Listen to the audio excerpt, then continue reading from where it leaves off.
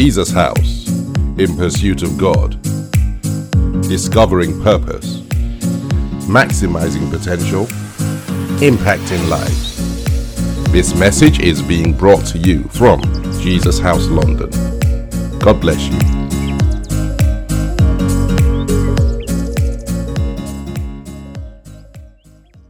Good evening, everyone, and welcome to our Bible study for this week. Before we start, I just wanted to say that the last few weeks have been absolutely amazing. And I can see you all nodding your heads. It's been absolutely amazing. And I just wanted us to just appreciate the grace of God on Pastor Baji's life. Been absolutely wonderful. Really thankful to God for Baj. Baj, thank you so much for this last few weeks. God was kind. I wanted us to pray as we go into this week's session. Let us pray. Heavenly Father, we are just so grateful for life, grateful for the privilege of waking up another day and coming together in this manner just to study your word, oh God. And Father, Lord God Almighty, we are grateful for the privilege of the relationship we have with you. Holy Spirit of God, you are our teacher. You've been our guide. You've been our counselor all these years. And we just come to you again today asking that you please speak to us. Shine your light onto your word, oh God. Illuminate your word, because without you, we cannot know the Father and the Son. And so please take absolute control this evening. In Jesus' name we pray. Amen. Amen. Okay. Yes. The last few weeks have been fantastic. Like I said, we spent 3 weeks looking into faith, quite amazing revelations. And then prior to that, we looked at the book of Ruth. And this week, we want to start a journey where we want to look at a famous Bible character this time. And in the months to come, we're going to be looking at different aspects of the Bible. That's the way to study the Bibles. So sometimes you look at topics, sometimes we'll look at books, sometimes look at characters. And this week, we want to start looking into the character of a particular person who all of you know. You've all read about him. I'm sure you all love him to bits. I think he's one of my favorite Bible characters. Every time I read about him, it challenges me. And you'll be pleased to know that I'm talking about Joseph, the man Joseph. And we just wanted to look into the life of Joseph and see what the Holy Spirit will teach us in the next 2 or 3 weeks. About the life of Joseph. Now, just to give a bit of a background, I know Baj mentioned this at the beginning, but just for the benefit of those who might be joining, the Bible is just amazing, reading the Bible. And first of all, I know quite a number of you have probably read the Bible at least once. Now, if you haven't, you need to read the Bible at least once from cover to cover, because it just gives you an overview of what is there, and then you can then come back and study in detail as we're doing now every Monday. But I'm saying that to say that one of the things that's always, in a sense, muddled, I don't know whether muddled is the right word. One of the things that's, now my English is it guided? Is guided the right word? Is it guide? Yeah. Okay. Thank you, Bumi. And one of the things that's guided my approach to Bible study is the scripture in 2 Timothy 3:16. 2 Timothy 3:16 says that all scripture is inspired by the Spirit of God. Yeah. So everything in the Bible is of God. And some of you would have heard me say sometimes I just open the Bible. Whatever I read, whatever I open to, I just take it as the word of God. Even if it starts by saying, woe unto those who, it's the word of God. I receive it as the word of God. And then 2 Timothy 3:16 goes on to say that the Bible is written for our instruction, for our correction, to train us in righteousness, and to convict us. So it guides the way that I approach the Bible, because I'm reading the Bible saying, okay, what is God saying to me? What does God want me to learn? What's the instruction? What's the example? And particularly when we look at Bible characters, the idea is that we want to learn from their experiences. You know, sometimes I'm reading the Bible about a character and I'm putting myself in their place and saying, what would I do in that situation? So I say this to just guide us as we read through the book of the story of Joseph. So I'll read through, it's quite a number of verses, but as I read, ladies and gentlemen, I want you to try and practice what I've just said to you. So as I read through chapter 37, and then we'll go on to other chapters in the next 2 or 3 weeks, I just want you to ask that question, Holy Spirit, just, you know, show me something that I haven't seen before, instruct me about something, and then we'll come back and look at the verses in detail. So the story of Joseph starts in Genesis 37, and I'm reading the New Living Translation. I will use the Amplified sometimes. So it says, so Jacob settled again in the land of Canaan, where his father had lived as a foreigner. Verse 2, this is the account of Jacob and his family. When Joseph was 17 years old, he often tended his father's flocks. He worked for his half-brothers, the sons of his father's wives, Bilhah and Zilpah. But Joseph reported to his father some of the bad things his brothers were doing.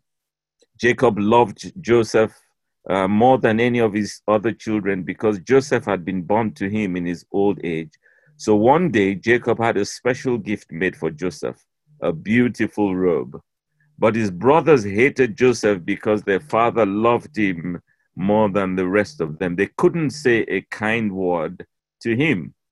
Verse 5, one night, Joseph had a dream, and when he told his brothers about it, they hated him more than ever. Listen to this dream, he said. We were out in the fields tying up bundles of grain. Suddenly my bundles stood up, and your bundles all gathered around and bowed low before mine. His brothers responded, so you think you will be our king, do you? Do you actually think you will reign over us? And they hated him all the more because of his dreams and the way he talked about them. Soon Joseph had another dream, and again he told his brothers about it. Listen, I've had another dream, he said. The sun, the moon, and 11 stars bowed low before me. This time he told the dream to his father as well as to his brothers. But his father scolded him. What kind of dream is that, he asked. Will your mother and I and your brothers actually come and bow to the ground before you?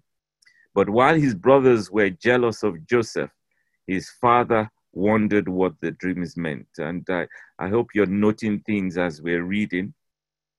Soon after this, Joseph's brothers went to pasture their father's flocks at Shechem.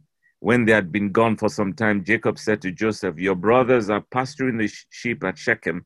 Get ready, and I will send you there. I'm ready to go, Joseph replied. Go and see how your brothers and the flocks are getting along, Jacob said. Then come back and bring me a report.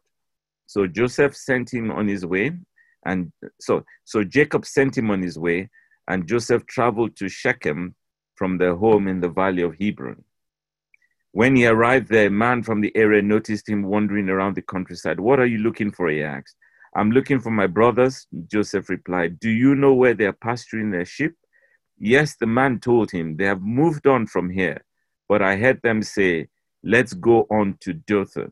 So Joseph followed his brothers to Dothan and found them there. And then the latter part of the story from verse 18, when Joseph's brothers saw him coming, they recognized him in the distance as he approached. They made plans to kill him. Here comes the dreamer, they said. Come on, let's kill him and throw him into one of these cisterns. We can tell our father a wild animal has eaten him. Then we'll see what becomes of his dreams. But when Reuben heard of their scheme, he came to Joseph's rescue. Let's not kill him, he said. Why should we shed any blood? Let's just throw him into this empty cistern here in the wilderness. Then he'll die without our laying a hand on him. Reuben was secretly planning to rescue Joseph and return him to his father. So when Joseph arrived, his brothers ripped off the beautiful robe he was wearing. Then they grabbed him and threw him into the cistern. Now the cistern was empty, there was no water in it. Then, just as they were sitting down to eat, they looked up and saw a caravan of camels in the distance coming toward them.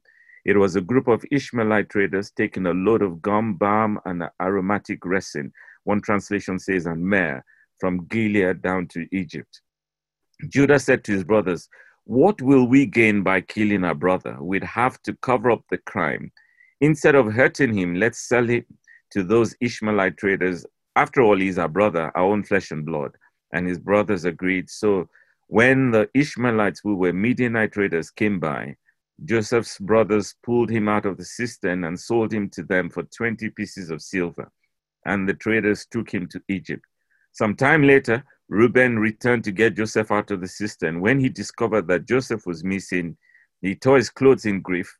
Then he went back to his brothers and lamented, "The boy is gone. What will I do now?" Then the brothers killed a young goat and dipped Joseph's robe in its blood. They sent the beautiful robe to their father with this message, "Look at what we found. Doesn't this robe belong to your son?" Their father recognized it immediately. "Yes," he said, "it's my son's robe. A wild animal must have eaten him. Joseph has clearly been torn to pieces." Then Jacob tore his clothes and dressed himself in burlap. He mourned deeply for his son for a long time. His family all tried to comfort him, but he refused to be comforted. "I will go to my grave mourning for my son," he would say, and then he would weep. Meanwhile, the Midianite traders arrived in Egypt, where they sold Joseph to Potiphar, an officer. Okay, before we go into this wonderful story, can we just quickly do the declaration, our daily declaration? Okay. You want to say after me, "O Lord, we are your people, called by your name. We humble ourselves, we pray, and we seek your face. We turn away from our wicked ways. O Lord, hear from heaven, forgive our sins, and heal our land. In Jesus' name we pray. Amen." We declare that our land is healed.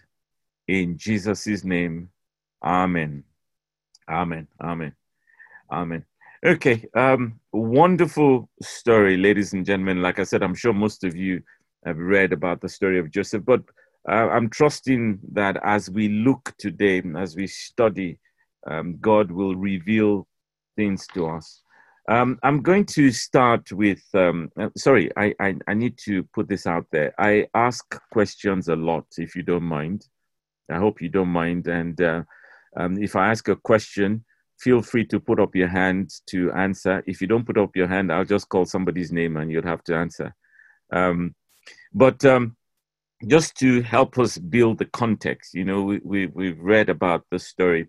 It starts by saying that this is the account of Jacob and his family. When Joseph was 17 years old, he was tending his father's flocks. He worked for his half-brothers, the sons of his father's wives, Bilhah and Zilpah. Okay, so Jacob had 4 wives, Leah, Rachel, Bilhah, and Zilpah. So who were the sons that that Jacob had with Leah? Anybody? Anybody quickly? You go first. I can't remember their name. I can't remember their name. Sorry. Okay. Now, this is the beauty of Bible study. And I know Baj mentioned this quite a lot. You don't just read what is in front of you, you read widely. So if I opened the Bible to Genesis 37, and it says the sons of, instantly I'm thinking, oh, who were the sons of Jacob? Who were the other sons? Yeah. And you'd find the answer. It's actually listed out in Genesis 35, 23 to 26. But anybody, before you open to it, anybody, the sons of Leah, do you want to have a go? Reuben, Simeon, Yeah. Levi, Yeah. And Judah. Yep. Then there's one more. Don't remember them. 2 more from Don't Leah. remember them.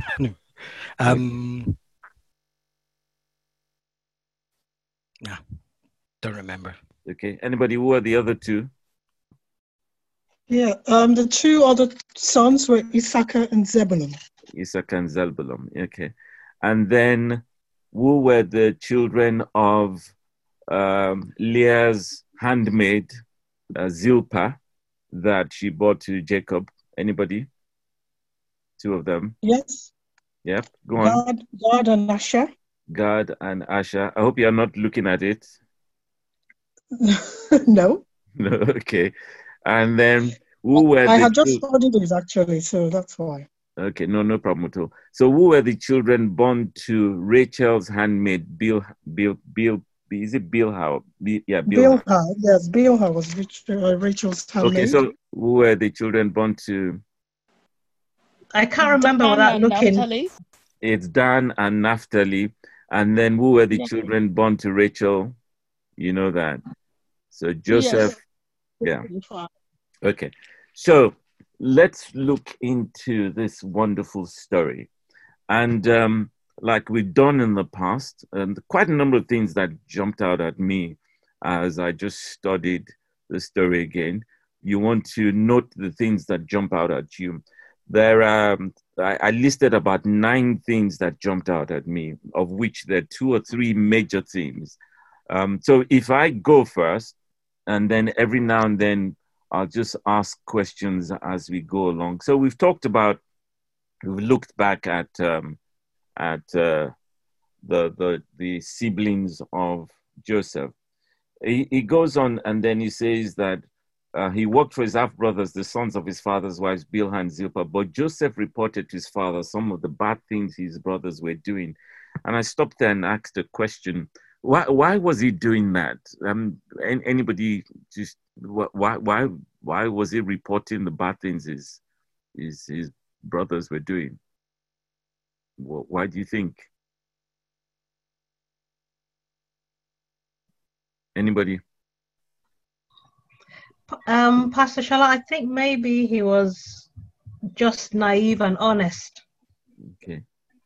At age 17, he was just a naive and honest young man. Okay.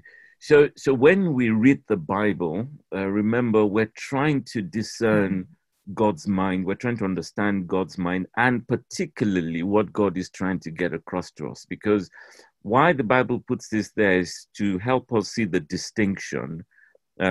So the other children apparently were bad boys, up to bad things.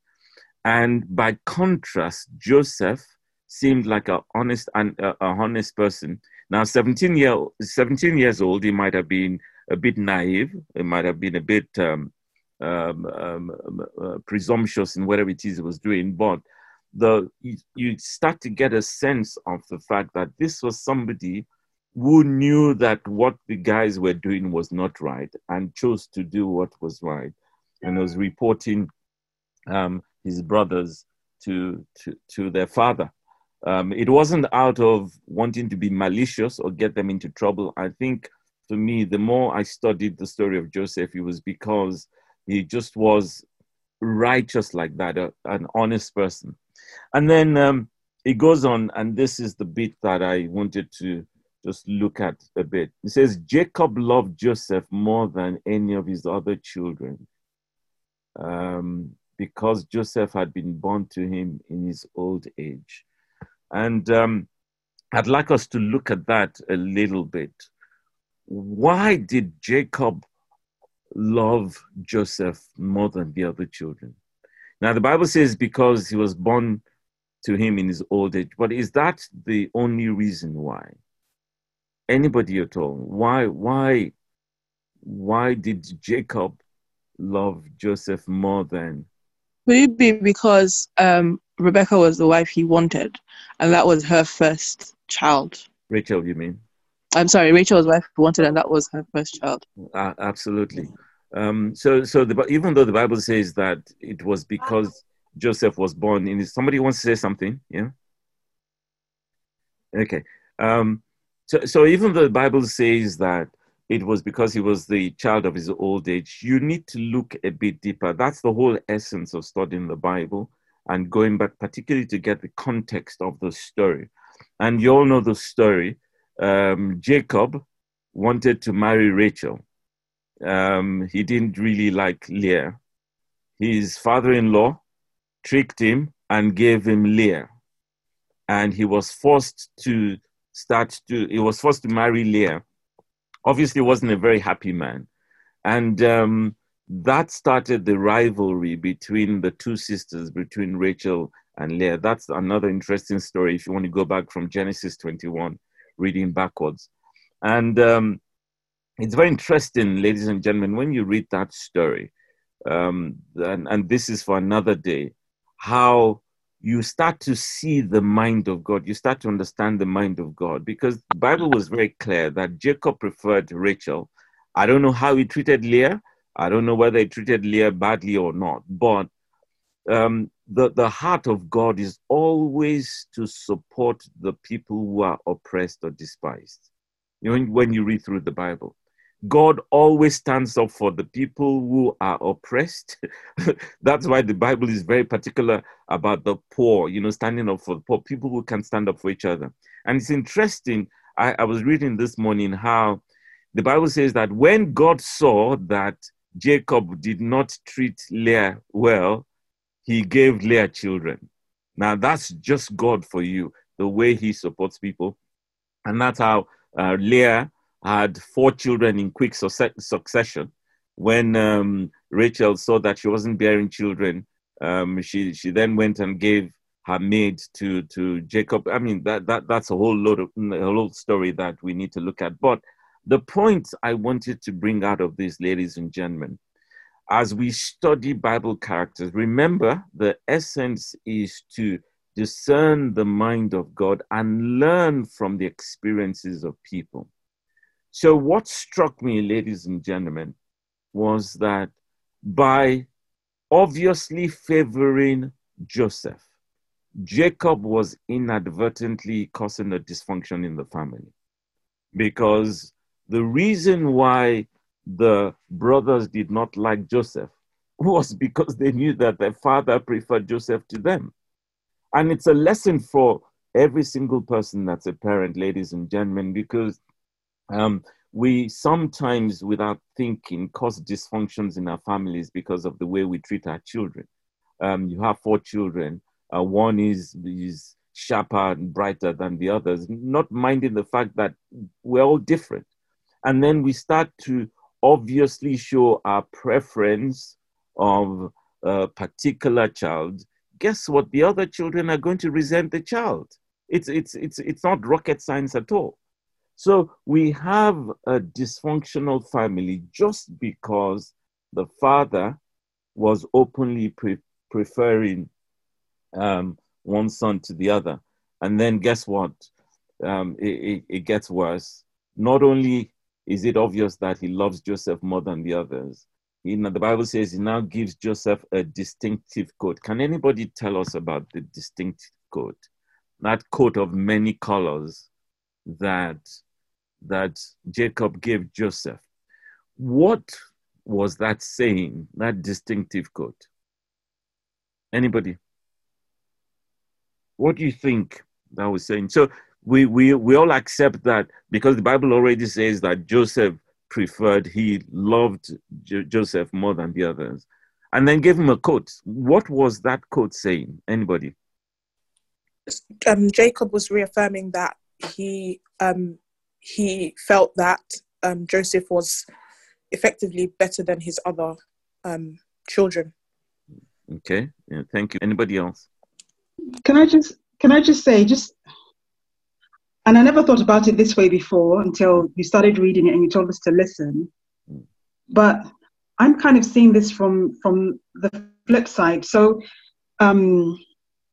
Jacob, you know, you said we don't know how he treated Leah or how he felt about her, but Rachel was the one he wanted. Yeah. So it's possible that Leah's children saw that their mother was not preferred or was not treated maybe as gently or as lovingly as Rachel. Is it Rachel or Rebecca? Rachel. Yeah, thank you. Rebecca was his mother. Was his mother, yes, thank you. So they may not have been very respectful towards their dad, And then Joseph, being much younger, might have been more, and I know it's supposed to come from the parent to the child, but we know that we're all dysfunctional anyway, but there's a lot of parents getting love from their children or wanting love from their children. So Joseph might have been the one who was loving, who would sit at his feet and that kind of stuff. So he just gravitated towards him, in addition to the fact that he loved his mother. There's that possibility. Okay. And that might have also been the reason why Joseph, I know everybody says Joseph was, lovely and everything. And I always wondered about his character until he got older, got into a spot where he wasn't the favored person. And I wondered if that's what developed his character. So I just wonder whether he reported his brothers to his dad because, he wasn't part of them. He felt excluded. So he would just, reinforce that connection with his dad. So as far as that quote, I just think that, yes, you're my favorite child, but you're the one I get love from, and blah blah blah. Okay, I mean, very, very interesting thought. And this is the way to read the Bible. So you ask questions in your mind, and as you ask, the Holy Spirit will bring illumination.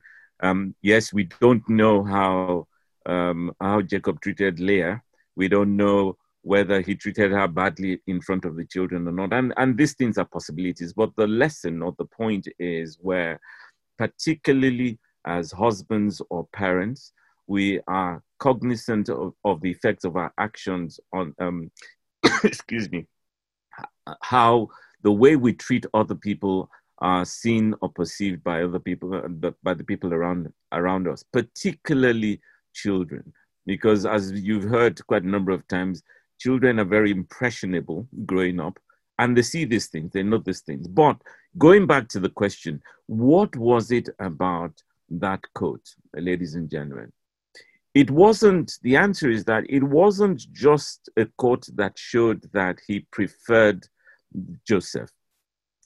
It was actually a quote that was signifying the large share of the inheritance. In those days, the father would normally give the double share of inheritance to the firstborn. You know that, yeah? The double share of inheritance usually went to the firstborn. If you read the story, prior to that, Reuben, who was the firstborn, had gone and messed up. He messed up and went and slept with one of his father's secondary wives. Slept with, who was it now? Slept with Bilhah. It was actually Bilhah, that is. Or was it Bilhah? Anyway, slept with one of them. And by so doing, he defiled his father's bed. If you read later, and we'll come to that maybe next week or the week after, when Jacob was pronouncing his blessings, he referred to the fact that because Reuben defiled his father's bed, he actually lost that right of the firstborn. So, ladies and gentlemen, that quote that Jacob gave Joseph was actually signifying that Joseph was the one that was now going to receive the double portion. So can you imagine the way the other brothers felt? That 1 minute, first of all, it's not enough that you are showing us openly that you prefer the youngest at that point, now the youngest boy. Now you now give him this quote, which signifies that he's going to be the one that would inherit a double portion. So you can imagine when the Bible says that they hated him so badly, they could not say any good thing about him. Because like, where did you come from? The youngest son, and now all of a sudden, you're the one that's going to get the double portion of this. So the Bible says that they hated Joseph. And then the Bible then introduces this new dimension that Joseph had a dream. I'm going to move quickly because I want to try and just finish this chapter very quickly. Joseph had a dream where he saw 11 sheaves bowing down to his own sheaf, and then had another dream where the sun, the moon, and the 11 stars were bowing down to him. And I'm sure we know we all know the import of that dream. It was signifying that they were going to eventually bow down to Joseph. But what I wanted to bring out, these are the things that jumped out at me, and please feel free to say what jumped out at you. What I wanted to bring out was that, first of all, the Bible says that when he said the first dream, that they got angry and said, "Oh, you mean we're going to bow down to you?" Which means that they interpreted the dream correctly. And then the second time, he not only tells his brothers, he tells Jacob. And the Bible says that whilst they were angry, Jacob pondered the dream. You know what struck me, ladies and gentlemen? The dream was from God. It's obvious because it was God's plan. He was revealing what he wanted to do. How come Jacob pondered the dream, but they were angry about the dream? Now, of course, the answer is that they already hated him. They were angry. They knew that this child was preferred. And now he comes and says, "Oh, by the way, you guys are going to bow down to me." They were not in any way in the frame of mind to receive something spiritual. The dream was from God. It was divine. It was spiritual. But because of their anger, in fact, what I put in my notes was that, when you are angry, believe me, ladies and gentlemen, anything that you do when you're angry must be carnal. It cannot be spiritual. There's no way you can receive anything spiritual when you're angry. And for me, that struck a note, because how many times is it that, we when we're angry, we say things when we're angry, we make decisions when we're angry, and we miss out on spiritual things. And that was something that I just stuck out at me, and I thought to put out there. And then very quickly, let me quickly say my bits, and then I'll let you say what other things come up to you. So they didn't recognize that this was God because of their anger. And then I love the bit where it says, Jacob now said to Joseph one day, "Go out and go and look for your brothers and see what they're up to." I paused at that point, and I'm thinking, if I was Joseph, what would I do? If you were Joseph, what would you do? These guys hate you. They don't like you at all. Meanwhile, if you read the Genesis 34, I think it is, the account of how Simeon and Levi, angry brothers, they went and slaughtered a whole town of young men. So these guys must have been showing signs of anger and all that. And then you're now sending me to these guys who don't like me at all. And I thought for a second, if it was you, my brother, my sister, what would you do? Meanwhile, studying the Bible, I found out that Shechem, where they were supposed to have been pasturing, was 50 miles from where they lived. So that meant he was going to undertake a 50-mile journey to go and look for his brothers.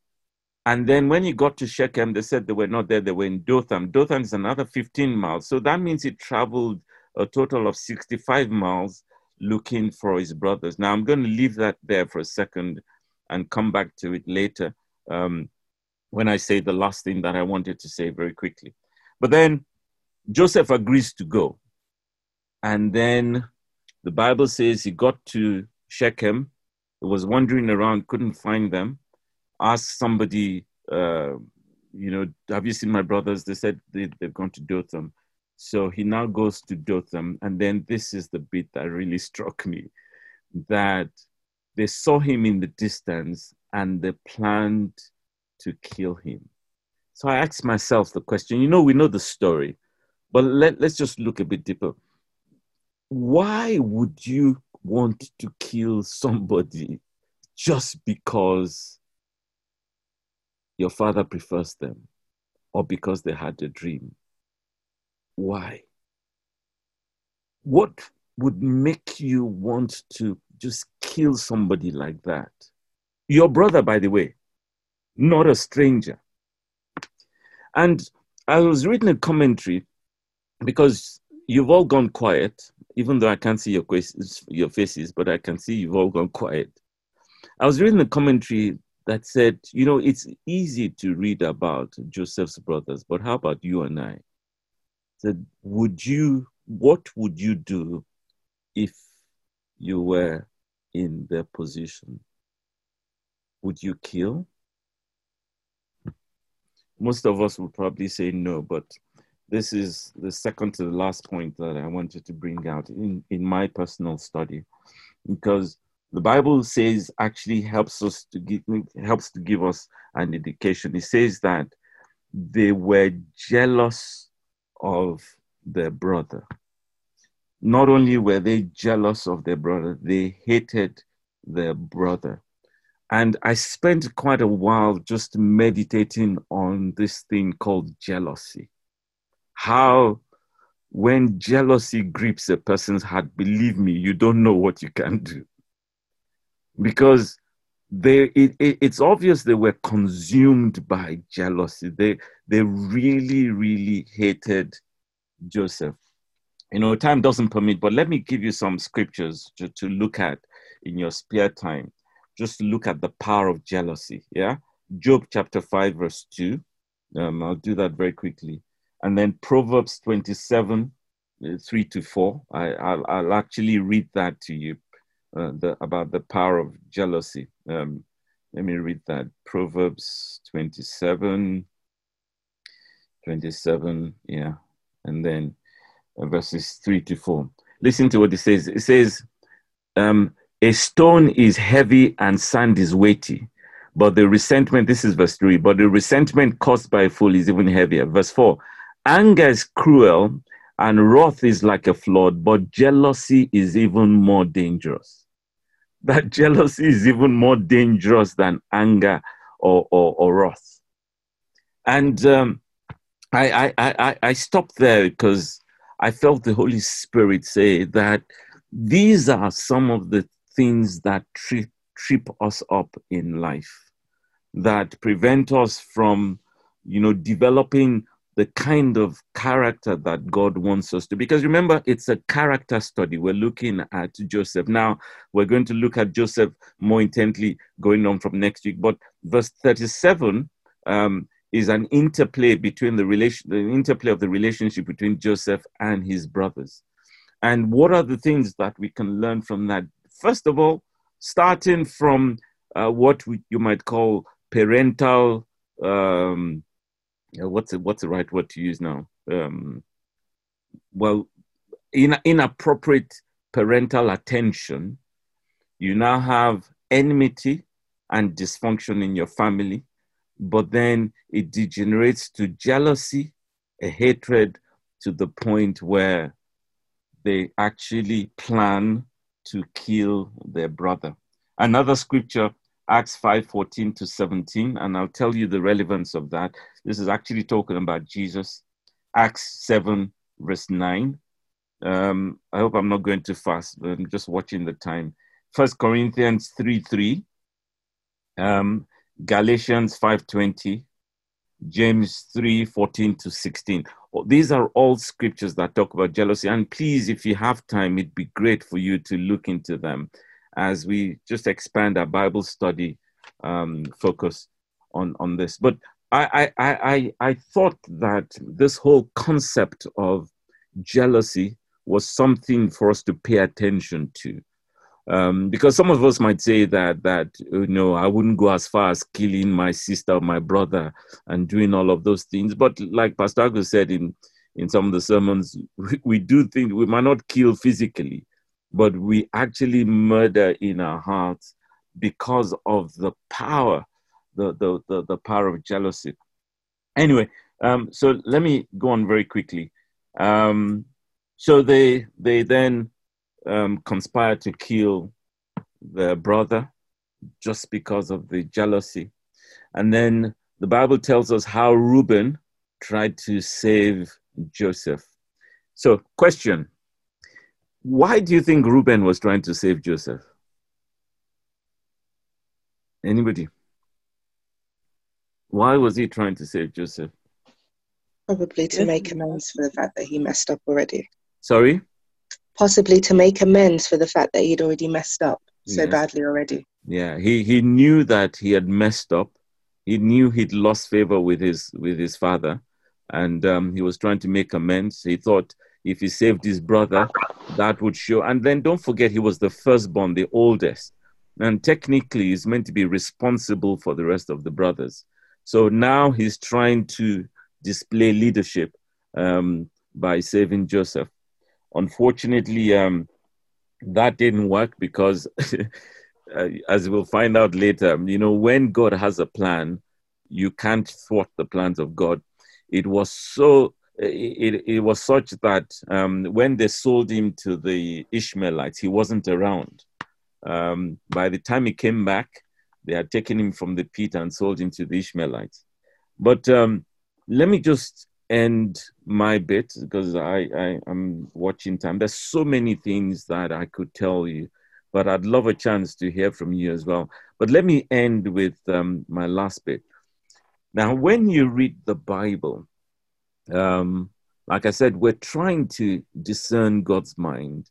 We're trying to understand the nature of God. We're trying to understand the ways of God. The Bible says that Moses knew the ways of God. The children of Israel only knew his acts. We're trying to understand what instruction God is giving. We're trying to learn from other people's experiences. But there's one major thing that we must always look out for when we read the Bible. And it is that the Bible says that everything in Scripture points towards Jesus. If you look closely enough, everything in Scripture points towards Jesus. Yeah? That's Luke 24 from 23 to 27.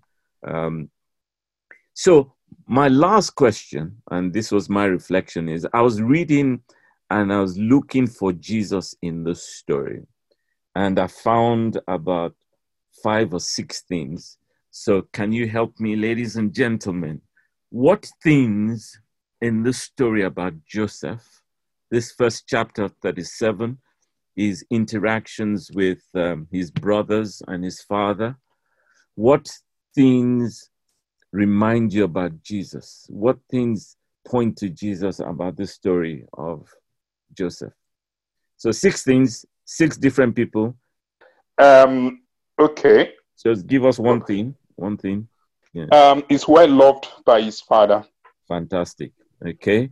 Really, really fantastic. So just like the relationship between our Father in heaven and Jesus, the Bible tells us how Joseph was very well loved by his father. That's one. Number 2, anybody? Like a shepherd, he left the rest for one. Fantastic. That's really brilliant. Because remember when I was emphasizing how Joseph agreed to go and look for his brothers. It's very interesting. I was reading a commentary that said how it's just so typical of Jesus that he left heaven to come to mankind, yeah? Even though he knew mankind was going to hate him. So people hated him, but he still came anyway. In the same way that Joseph knew that his brothers hated him, but he went after them anyway. That's brilliant. Number 3? He didn't defend himself. Oh, wonderful. Yeah. Okay, my question is, how do you know he didn't defend himself?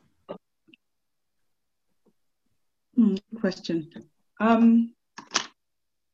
I don't know. I just think he didn't, given the fact that it was, in a very physical sense, it was him against, 10 people? Yeah. I mean, that was just me being a bit cheeky because the Bible doesn't tell us. And the truth is that he was the youngest of the other 10. I was trying to figure out, Badge, maybe you'll help us with this. I was trying to figure out how old Reuben would have been by this time. Certainly, assuming the wives were giving birth each year, Reuben would have been at least 12 years older, but I suspect a lot more older because for him to go and sleep with his father's wife, he must have been quite bold. And anyway, that's just my own whatever.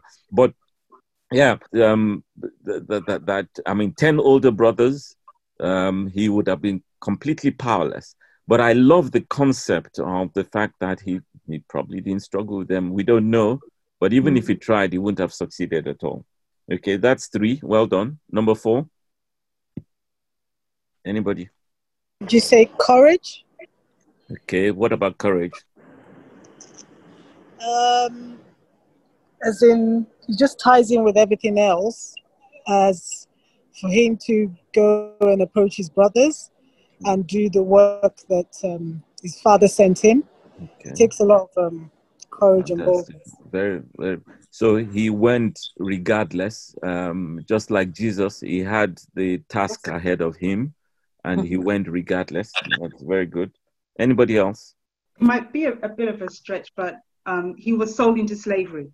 So Jesus was betrayed for the price of a slave. So that, yeah. Very, very, very good. And how much was Jesus sold into slavery for? 30 pieces of silver. And Joseph was sold for what? 20. 20 pieces, yeah. So the way I computed it is that Joseph was sold for 20 pieces of silver. By the time of Jesus, about a few hundred years later, if you add inflation, it will add up to 30 pieces of silver. But it's very, very, very, very, very, very important, yes, that both of them were sold for pieces of silver. Yes? Anybody else? Jesus came for his people, but the people, they didn't believe him. Wonderful. Likewise, Joseph, when he was narrating his dream, they didn't believe in him. Wonderful. Very good. I've got here, he was despised and rejected by his own brothers. Yeah? And that's exactly what happened with Jesus. Go on. Yeah, the sun, moon, and stars bow down before him. Okay. Yes, go on. Yeah, well, we all have to bow before Jesus. So in Joseph's dream, in his dream, he said the sun, moon, and star bows down before him. Okay, I love that. That's a new dimension. I didn't see that at all. Because when the Bible was talking about the dream of the sun, moon, and stars, it was representing his parents and his brothers.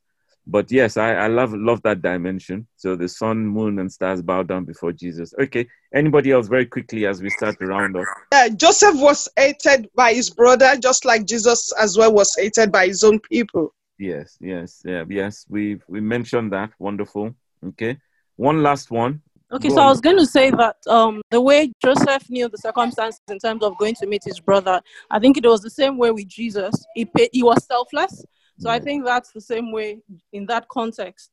He paid the price. And so that's how Jesus paid the price for us, irrespective, and lived selflessly. Okay, fantastic. Okay, I've got 1 or 2 additional ones. So did you notice that the first thing they did when they saw him, before they killed him, was the Bible says they took off his robe? Yeah? And it's very instructive because the first thing they did with Jesus when they were about to kill him was they took off his robe. Remember what we said about the robe. The robe was significant. The robe was distinctive. It was a sign of this is the chosen one. This is for Jacob, it was this is my chosen son, the one who is going to inherit. For God, it was this is my chosen son, the anointed one. And they recognized that the robe was significant of that. So they took off Joseph's robe the same way they took off Jesus's robe. And the other thing that I've got here is very interesting is that I was reading a commentary that said that one of the ways you see what is in the hearts of people is how we respond when we have to submit to people that are either younger than us or less than us in whatever way. So don't forget, they hated Joseph because the father preferred him. But then he now comes and says this dream and says, oh, by the way, you're going to bow down before me. At which point they just went ballistic. That, it's bad enough that our father prefers you. You now mean that we will be the ones bowing to you.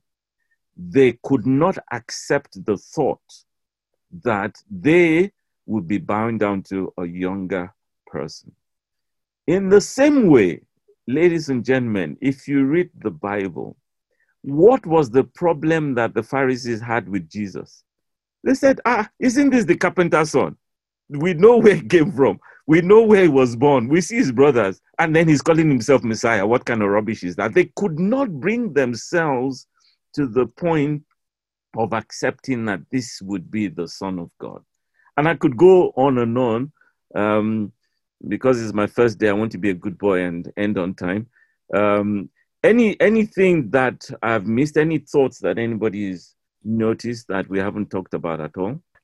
It's an expansion of, or another way of looking at the first bit of it, when Jacob asked Joseph to go and look for and go and check out on his brothers. He obeyed, and it's the obedience part of it that I just wanted to highlight. Even though we had talked about that and highlighted that bit, it was the perfect obedience that I just wanted to highlight. Yeah, wonderful. Thank you so much. In the same way that Jesus obeyed his Father completely. Wonderful. Well done for that. Yes, go on. There's some comments in the chat box as well. Just okay. Sorry. Apologies. You know, I'm new to this, so no worries. Okay. Somebody would have to help me. Just like Jesus, he had to go through a horrific experience so that the world could be saved. Wonderful.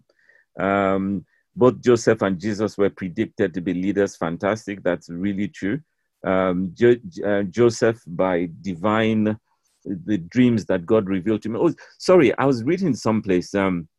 How come God only gave Joseph dreams of the fact that he was going to be great? How come God did not give Joseph dreams that he was going to be in prison or sold into slavery? Can anybody imagine, hazard a guess? God is wise. God is wise. God is wise, because if he had revealed, obviously I'm speculating, but if it revealed, that he was going to have to go through all this suffering, especially at the age he was, he probably wouldn't have obeyed and gone to his destiny, which was going to find his brothers and get sold into slavery. He might have run away or something. Yeah, probably. Which leads me to a question. So we've been talking about his brothers a lot, and from next week, we'll now start to focus our attention on Joseph, because we want to learn from him, we want to learn from his experiences. But I was just thinking, 17-year-old boy, how do you think he felt during all this, when all this was happening? What do you think was going on in his mind? You wanted to say? I think it could have been one of two things, or two things, to be honest. I think for a 17-year-old to be having those sort of fantastic dreams, he could have been in awe of it and excited. So that was why he was telling his father and his brothers that, wow, imagine what I dreamt. If this comes to pass, I'll be really great. So that's one aspect. So God was giving him that dream to actually paint a picture of greatness in his heart. Okay, that's something that he can actually want to run towards. Yeah, I've just seen a fantastic comment. It says from Sophie, the robe was dipped in blood to signify Joseph's so-called death. Jesus dying for us, his blood was shed for us. That's fantastic. Thank you so much for that. Yeah, I think that's so pertinent. Okay, Jesus is the truth. The world hates the truth. Joseph went for the truth. Again, fantastic comments, guys. This is really good. Joseph was destined like Joseph, like Jesus. Yeah. Question: how do the sun and the moon? How do the sun and moon? I don't understand the question. I think the question is, how do they bow down? That's what the question How do the sun and moon bow down? So basically, it's not a physical bowing down; it's a spiritual recognition. So remember, the Bible says that all of nature, all of creation recognizes their creator. So even the sun and the moon, they know that they were created by God. So they would, if they could speak or if they could physically do so, would bow, but they can't physically. But it's just a metaphor of sorts to help us understand that even nature understands their creator. Okay. Maybe Joseph hadn't nurtured a relationship with God yet, so maybe he didn't know how to go to God to ask for a revelation of the dream. Okay, fantastic. There's thought or question as to should Joseph have told his brothers the dreams, knowing already that they hated him? I don't know. What do you think? What I actually wanted to say was that I feel that some people might take it as pride, but he had authority, boldness and courage. Because with Jesus, remember when he went in the scroll and they said he was a man of authority. People didn't understand him. That how would he speak like that? But he knew who he was and his purpose. Okay, very good. Yeah, go on. Sorry.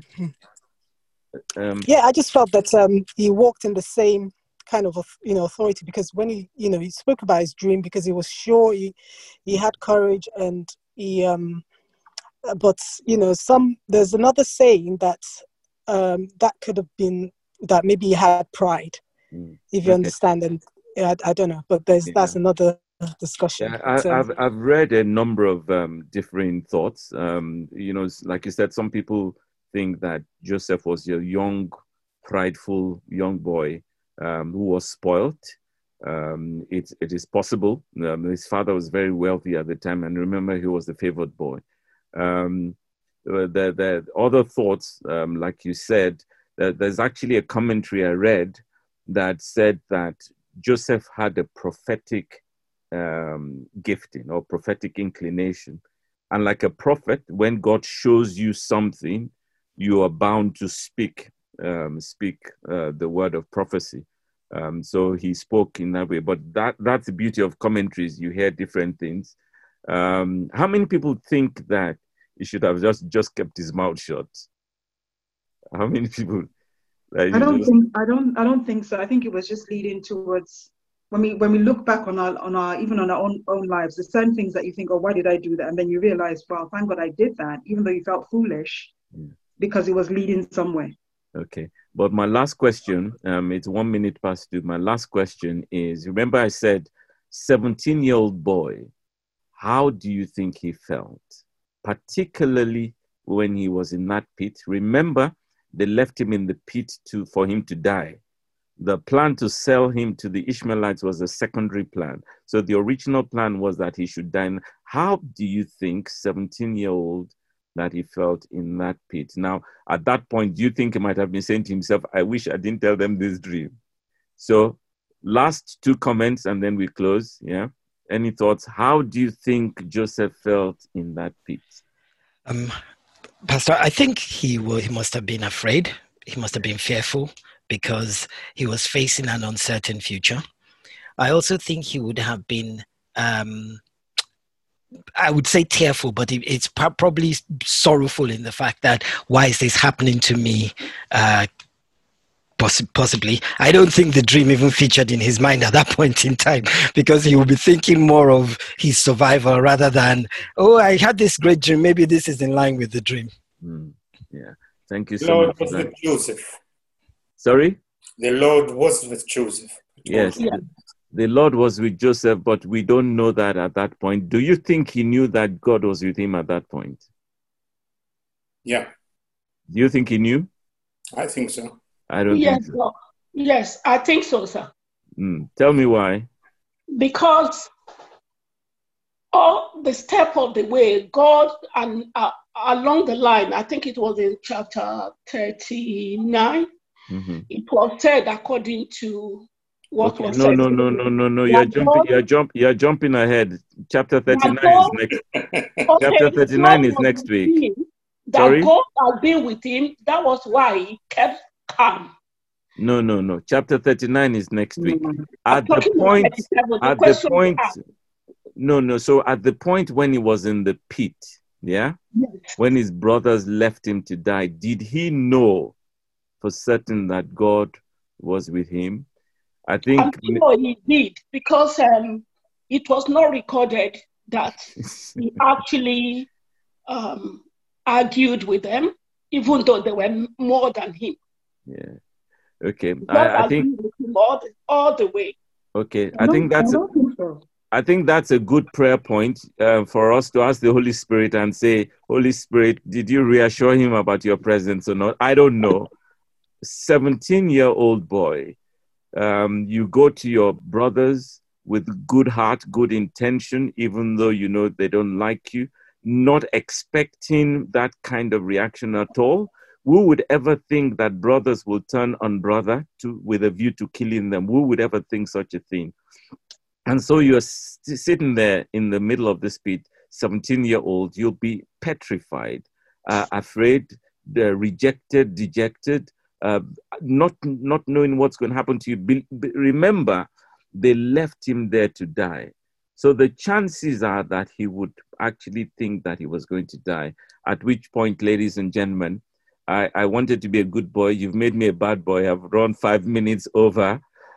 So I'm going to crave your indulgence if we end now and then come back again next week as we continue the story of Joseph. Please feel free to go back and look at chapter 37, and then let's start to read forward so we can be prepared for next week. Thank you ever so much, ladies and gentlemen. Have a wonderful evening, and God bless you. God bless you.